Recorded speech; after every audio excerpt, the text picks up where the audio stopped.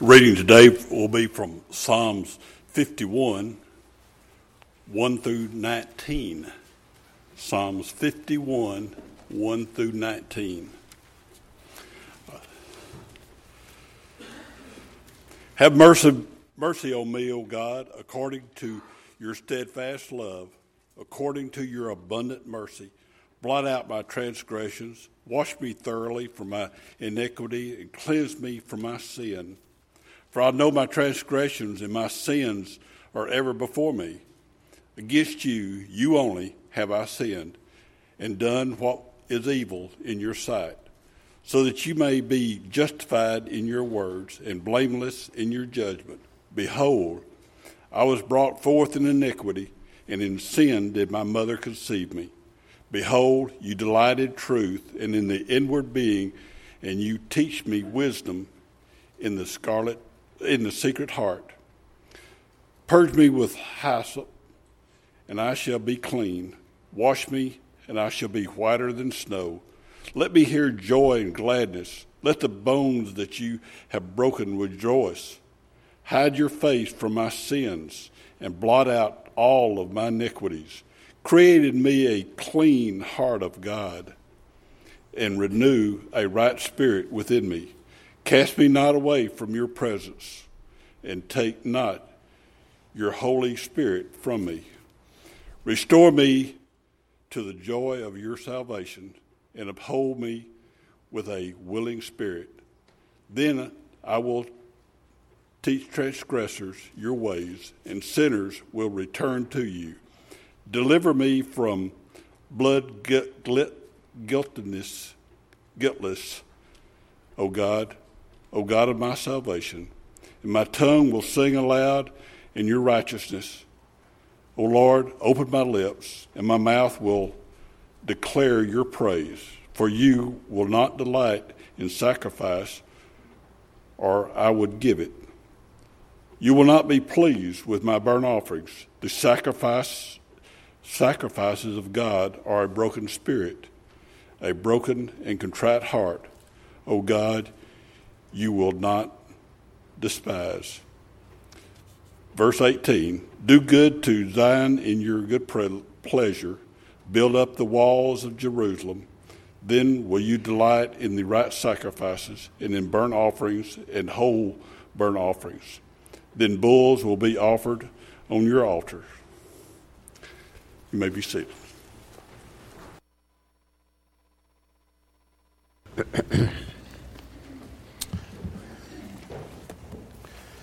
Well, I'm very happy to be with you today, and I'm very grateful for your presence and to participate in this wonderful time of worship together is always a pleasure for me, and I hope that you'll be with us again this evening at 6 o'clock. I expect to speak on the subject, There Came Out This Calf, and you may recognize that as a statement that was made by Aaron in the book of Exodus. I wrote a little article on that in the front page of our bulletin to kind of look at the background of what I want to talk about tonight. And really, it's all about excuse making. And so I'd like to refer to Aaron. As great a man as he was, he offered a pretty flimsy excuse long ago, and I want to learn by that. And so I look forward to being with you tonight. I hope you'll be with us at 6 o'clock, where we'll study from the pages of the Old Testament about this great character of the Old Testament. Thank you for the reading, thank you for the prayers, and for your presence. I am looking at Psalm 51 today. I've done this before. I have studied out of this great psalm on a number of occasions, looking at it from different perspectives. And I think the one great point that we want to get is this matter of David rededicating his life to God. This matter of washing comes up immediately in the first part. Wash me thoroughly from my iniquity, verse 2. And I think we can relate to that when it comes to the matter of washing ourselves spiritually. I don't know if you knew about it or not, but when the bathtub was first invented, people just threw a fit over that. It was introduced, and Northern newspaper called it a luxurious and democratic vanity. Then there was a Boston newspaper, can't bathe and have these luxury baths without a doctor's appointment.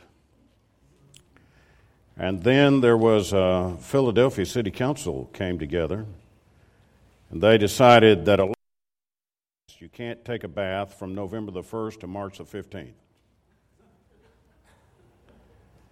Let me ask, how many of you took a bath this morning? Maybe I should ask it this way. If you took a bath in the last 2 or 3 days? Well, I got a little better response on that. Thank you very much. This is what we're really about this morning. And we're talking about spiritual cleansing. And this point about cleansing, spiritually speaking, becomes a very important matter because we realize the need for it. 1 John chapter 1 talks about cleansing. There, John writes in this passage, verse 7, "But if we walk in the light as he is in the light, we have fellowship with one another. And the blood of Jesus, his Son, cleanses us from all sin." There's that point about cleansing and the blood. "If we say we have no sin, and the truth is not in us. If we confess our sins, he's faithful and just to forgive us our sins and to cleanse us from all unrighteousness." That's verse 9. This matter of the child of God, cleansing, is very important. And John writes from the standpoint of Christian people need cleansing, just like everyone else does. Now, we often spend a lot of time talking about the sinner who's never obeyed the gospel.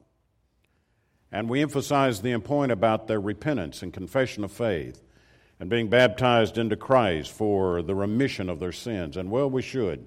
And I just don't see any way we can overemphasize that important matter. If someone is here today who's never obeyed the gospel, I urge you to do it before it's too late and become a child of God in the biblical New Testament way. But sometimes we forget about the fact that children of God sometimes go astray, and we need to rededicate our lives to God once again. We need cleansing, spiritual cleansing. And John was mentioning that important matter, 1 John chapter 1, verse 7 and verse 9. If you'll notice in our study, Psalm 51, verse 7, "Purge me with hyssop, and I shall be clean. Wash me, and I shall be whiter than snow." He wants cleansing. He wants rededication. He's confessing his sin. And he's saying, I want to be in a right relationship with God once again. He doesn't want his conscience soothed. And sometimes we're that way. We want our conscience soothed. A letter was written to the IRS. A man said, "Gentlemen, enclosed you will find a check for $150. I cheated on my taxes last year. If I still can't sleep at night, I'll send you the rest of it." People want their soothed. We don't want cleansing. We just want to be able to live with ourselves without any problem. This individual in Psalm 51 is saying, "Cleanse me. Make me whiter than snow." I want to be right before God once again. When we obey the gospel of Christ, we now are placed in a new relationship with Christ. We are in Christ. Galatians 3, 26 and 27. But we can fall out of that relationship, Galatians chapter 5 and verse 4, and in so doing need rededication of life and come back to Christ. Now, David's in a royal mess, and he's talking about that in Psalm 51. Yes, the pun was intended. And yet David is saying, I want to get out of this. I want my sins to be forgiven. I want to be cleansed. David realizes for rededication and a relationship with God once again, the following must take place. I've got to admit my sin. Now in verses 1 through about admitting sin. And I don't know that I've seen or heard of a person admit sin more directly than this one right here. He says, "Have mercy on me, O God, according to your steadfast love. According to your abundant mercy, blot out my transgressions. Wash me thoroughly from my iniquity and cleanse me from my sin. For I know and my sin is ever before me. This is a statement of fact. I'm guilty of sin. Most of the time we want to say, well, other people have done this. A lot of other people have done this and a lot worse. David could have rationalized in his own mind, I'm the king of Israel. I can do what I want to do. I have the freedom to do these particular matters. And yet he realized I want to please God more than I want to please men or want to please myself. He recognizes his sin. To admit this takes a great deal of humility. A lot of times we'll try to rationalize it away. A lot of times we'll try to deal with it on our own way. A lot of times we'll try to... There are a lot of other things. Time will erase it after a while. Don't worry, time's a great healer. It'll take care of my sin. Rededication of life requires a first step. The first step it requires, admit you're guilty of sin. It's something that's not easy for us to do. We're very defensive about the matter. In our day and time, it's a thing for us to try to call it something else. Instead of calling it lying, well, I was just exaggerating. We've got to admit our sins, that it's what it really is. We have euphemisms which try to make sin more acceptable. It's not as bad as we really think that it is. Well, I had a little too much to drink, rather than say, I was guilty of the sin of drunkenness. I was involved in a relationship, rather than admit the sin of adultery or fornication. We try to make euphemistic type of expressions so that it'll go down a little easier. The first thing we've got to do, I am guilty of sin. If you come to that point, you're headed back down the road toward rededication. Psalm 51, verses 1 through 3, whereby the child of God is saying, cleanse me, Lord, of the blood, with the blood. Cleanse me, Heavenly Father, as I confess my faults before you. In Hebrews chapter 4, passage that always comes to my mind, I think of it often. Let us then with confidence draw near to the throne of grace, that we may receive mercy and find grace to help in time of need. Let us admit the fault that we've made, and in turn receive the grace and the mercy that we really need. Out in Northern California, a great tree called the sequoia tree. There's a certain tree out there called General Sherman. I saw the tree myself. It's a huge tree that had fallen down on the ground. The Union Army used to stable their horses in the inner part of the tree. It's that large. Sequoia tree can withstand lightning strikes. Sequoia tree can withstand wildfires. But what actually caused General Sherman to fall down on the ground were beetles that would attack its roots. And the beetles would continue to attack this great massive tree until finally it fell down. You see, that's the way sin is. It's not necessarily the big things in life that knock us off our props. It's the little sins that continually nag at us and stay with us and eat away at our inner well-being and our desire to be in a proper relationship with God. In that sense, there are no... Sometimes we think, well, that's a little sin. We don't have to really be concerned about that. The big sins I got under control. Yeah, I've got some little sins that I'm just going to ignore. It's like the beetles working on a giant sequoia. It'll bring you down. You've got to admit your sin. You've got to come to the point, as David did, I have sinned, and my sin is ever before me, and I cannot continue to live a happy life as long as I know that I'm guilty and sinful before God. I want rededication. I need cleansing spiritually, washing in the blood of Christ. David made the point that sin was against God, and that's true. Every sin is against God.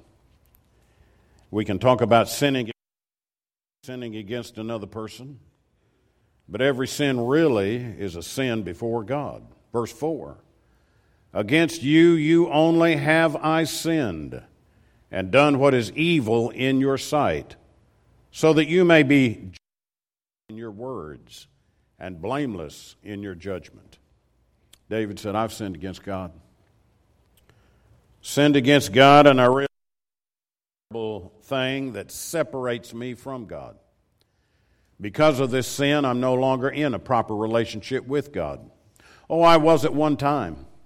But now, because of my sin has separated me from God. That's his point in verse 11. Cast me not away from your presence. You notice the separation there. And take not your Holy Spirit from me. I don't want to lose this relationship that I've had with God. I want it back because me from God.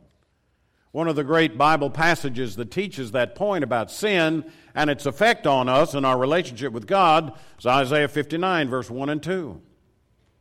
He says, God is not short.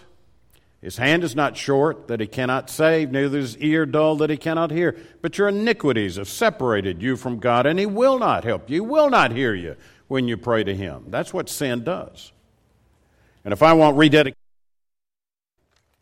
and to be pleasing in the sight of God and renew this wonderful relationship that I have with God, I'm going to have to recognize this fact: sin is against God. And I've got to do something about it. In the long ago, Genesis, Joseph, a just man, was sold into slavery. He finds his way into Potiphar's house, but Potiphar's wife tries to seduce him and lead him away. And Joseph, even as a young man, said, how could I commit this sin against God? He realized that it was a betrayal of God and a transgression before God.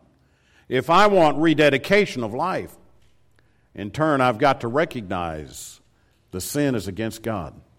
And I got to make it right before God. Many times we preach about a person obeying the gospel and becoming a Christian.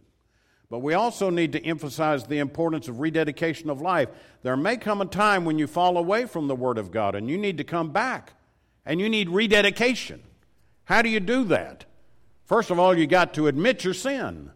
And then secondly, you've got to realize that the sin which has been committed is committed against God himself. David talks about the burden of sin. 6. I don't believe we can emphasize the importance of this point too much. Notice what the Bible says. Behold, I was brought forth in iniquity, and in sin did my mother conceive me. Behold, you delight in truth being, and you teach me wisdom in the secret heart. Now, I've got to pause for a moment and address an issue that really is not on point, but always comes up when you read verse 5. For those who falsely take the notion that I was born in sin, you are mistaken. Psalm 51, talking about the idea that I inherit the sin of my mother and my father. This is really not on point, but this is an issue that comes up all the time. He's not saying that. He's saying that my sin is such a burden to me, it feels like I've been a sinner all my life. Now, that's a powerful passage, and it's not one that I want to back off of, simply because some misconstrue it. If you were to take the reasoning of some Calvinistic readers and students, you could say, in a cabbage patch did my mother conceive me. Would that make me a cabbage? Obviously not, but that's the type of reasoning that you have with regard to verse 5. Or in a state of drunkenness my father beat me. Does that make me a drunkard? Obviously not. But that's not really the point of the passage.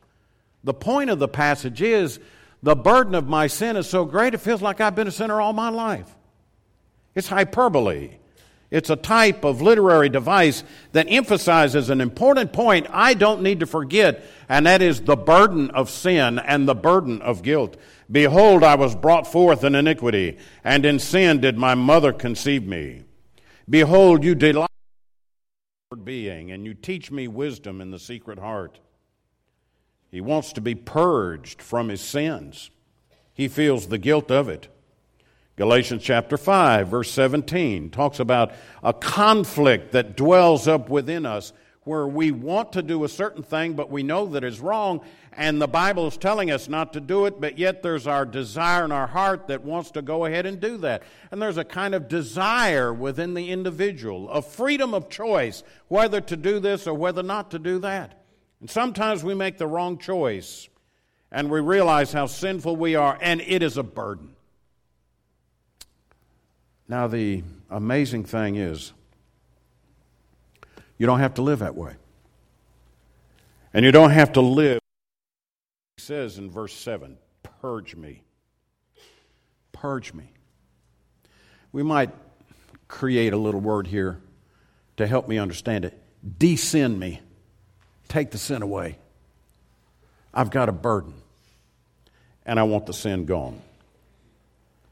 If you're living with the burden of sin, get rid of it. And the only way to do it is repent of that sin and change your life to fall in line with the will and the Word of God, and in turn rededicate your life to Christ. The idea of wash me, the B part of verse 7, is an interesting phrase for him to use. The women would go down to the brook, and they would dump the dirty clothes into the brook, and they would douse them, and then take them up and wring them out, and they would wash the clothes. And David uses that kind of word, wash me, make me clean, take the sin away. It's a man who feels his sin, and he's saying that God will do that for him. And we know that God will do that for us by means of rededication of life. Yes, I was a Christian, but I've been unfaithful. I haven't devoted my life to Christ like I should. I haven't grown and matured in Christ like I should. I need washing. I need rededication of life. It's certainly the steps which are led to rededication. He makes mention of the term, verse 10, create in me a clean heart, O God, Psalm 51:10, and renew a right spirit within me. He's confessing this particular matter. He's saying that I need this particular rededication. I need this life once again that I once had. Rededication. Help me. Help me with my desire. How many times have you prayed to God, forgive me of this sin, and then turn right around and do it again? And then pray to God, forgive me of this sin, and then turn right around and do it again. How many times have you done that? Have we not all done that? It takes rededication to God to get us over the burden and the guilt of sin and the strength and the power that sin has on us. There was a cartoon that I read one time about George Washington chopping down the cherry tree. And George confesses his sin of chopping the tree down. And his father, in the next caption in the cartoon series, says, okay, George, you confessed your sins about chopping the sin down. Now, when are you going to stop chopping cherry trees down? You've chopped this one down and you confessed it. Now you go back and you chop another one down. You confess your fault in that. You chop another one. When are we going to stop that? When are we going to stop this chain of sin? There comes a time where we pray for God's strength to help me. I discipline my children. They would say, I'm sorry. I was talking to my daughter just yesterday about children, raising children. I guess once you become a father and a grandfather, you never stop teaching children and being a parent to children. You're constantly teaching. You're constantly living. You're constantly studying them ways and means in which to help them with their life and learn the important lessons of life. I said, you got to remember, children forget. You give them a lesson and they accept that lesson, but it's not long that they will forget because they're children and they've got to be reminded over this particular matter. But how many times has God done that for us? He's reminded us, clean up your life, and we clean up our life all the more to fall back into sin once again.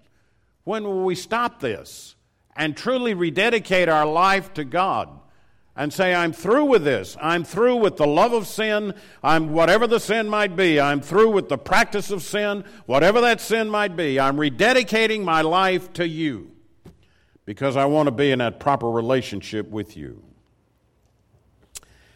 And I think like no other, he lays bare his heart before God. He does this in verse 16 and 17. For open my lips, and my mouth will declare your praise. For you will not delight in sacrifice, or I will give it. You will not be pleased with a burnt offering. The sacrifices of God, a broken and contrite heart, O God, you will not despise. You know, how many times have we played games with God, all the while thinking that I'm doing this or doing that, but I really am giving my life to God. I'm not really changing my life and my heart to be in line with the will and the Word of God. Do you play games with God? And I think that's his point in verse 16 and 17. For you will not delight in sacrifice. Well, didn't God command sacrifices for them? Indeed, he did. Or I would give it. Be pleased with a burnt offering. Well, didn't God command burnt offerings for the children of Israel? Indeed, he did. Well, what's his point in verse 16? What's the point of offering those burnt offerings and those sacrifices if your life does not change according to the will of God? What's the point of going through the motions of a worship service if my heart is not in tune with the will of God and I'm not rededicating my life to God? What's the point of it? God does not accept our worship if our life is not in keeping with His Word. We can go through the steps of worship, and every bit of them scriptural steps, but yet if my life is not changed in the process and I'm not living the kind of life that God has given me to live, I am but playing games with God. David says, that's kind of a sham. You know, you don't delight in these offerings. O Lord, open my lips, and my mouth will declare your praise. For you will not delight in sacrifice, or I will give it. You will not be pleased with a burnt offering. And then he says in verse 17, the sacrifices of God are a broken spirit. It's a changed life. And now it's a matter of humility. That now I'm looking to God for His guidance and direction and His Word in life. And I'm following that. It's a broken spirit. It's an humble spirit. It's a desire to find out what God wants me to do and do it, rather than simply go through a sham and worship God. What does He desire of me? Verse 17. A broken and contrite heart. O God, you will not despise. God won't despise that. If you have a broken heart, a contrite heart, a heart that is humble and desirous of God and His will for your life, He will not turn that away.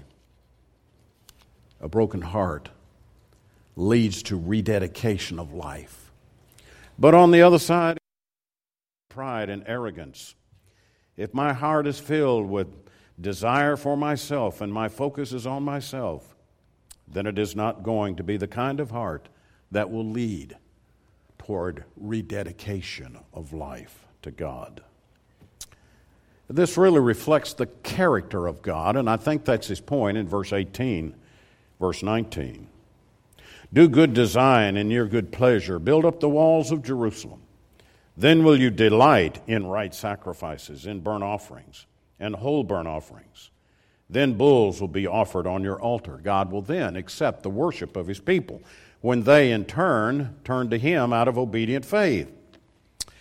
Turn with me to another psalm. I have just a brief moment here, and I'd like to use it discussing this as an illustration of our point in rededication at the present. Psalm 32. It's another psalm which really talks about forgiveness and healing, and that's a great word too. And he says, blessed is whose transgression is forgiven, whose sin is covered. Blessed is the man against whom the Lord counts no iniquity, and in whose spirit there is no deceit. For when I kept silent, my bones wasted away through my groaning all day long. For day and night heavy upon me, my strength was dried up as by the heat of summer. And I'll read verse 5. I acknowledge my sin to you, and I did not cover my iniquity.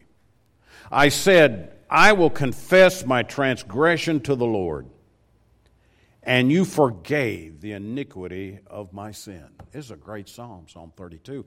And it really fits into as an illustrative means of our present discussion about rededication.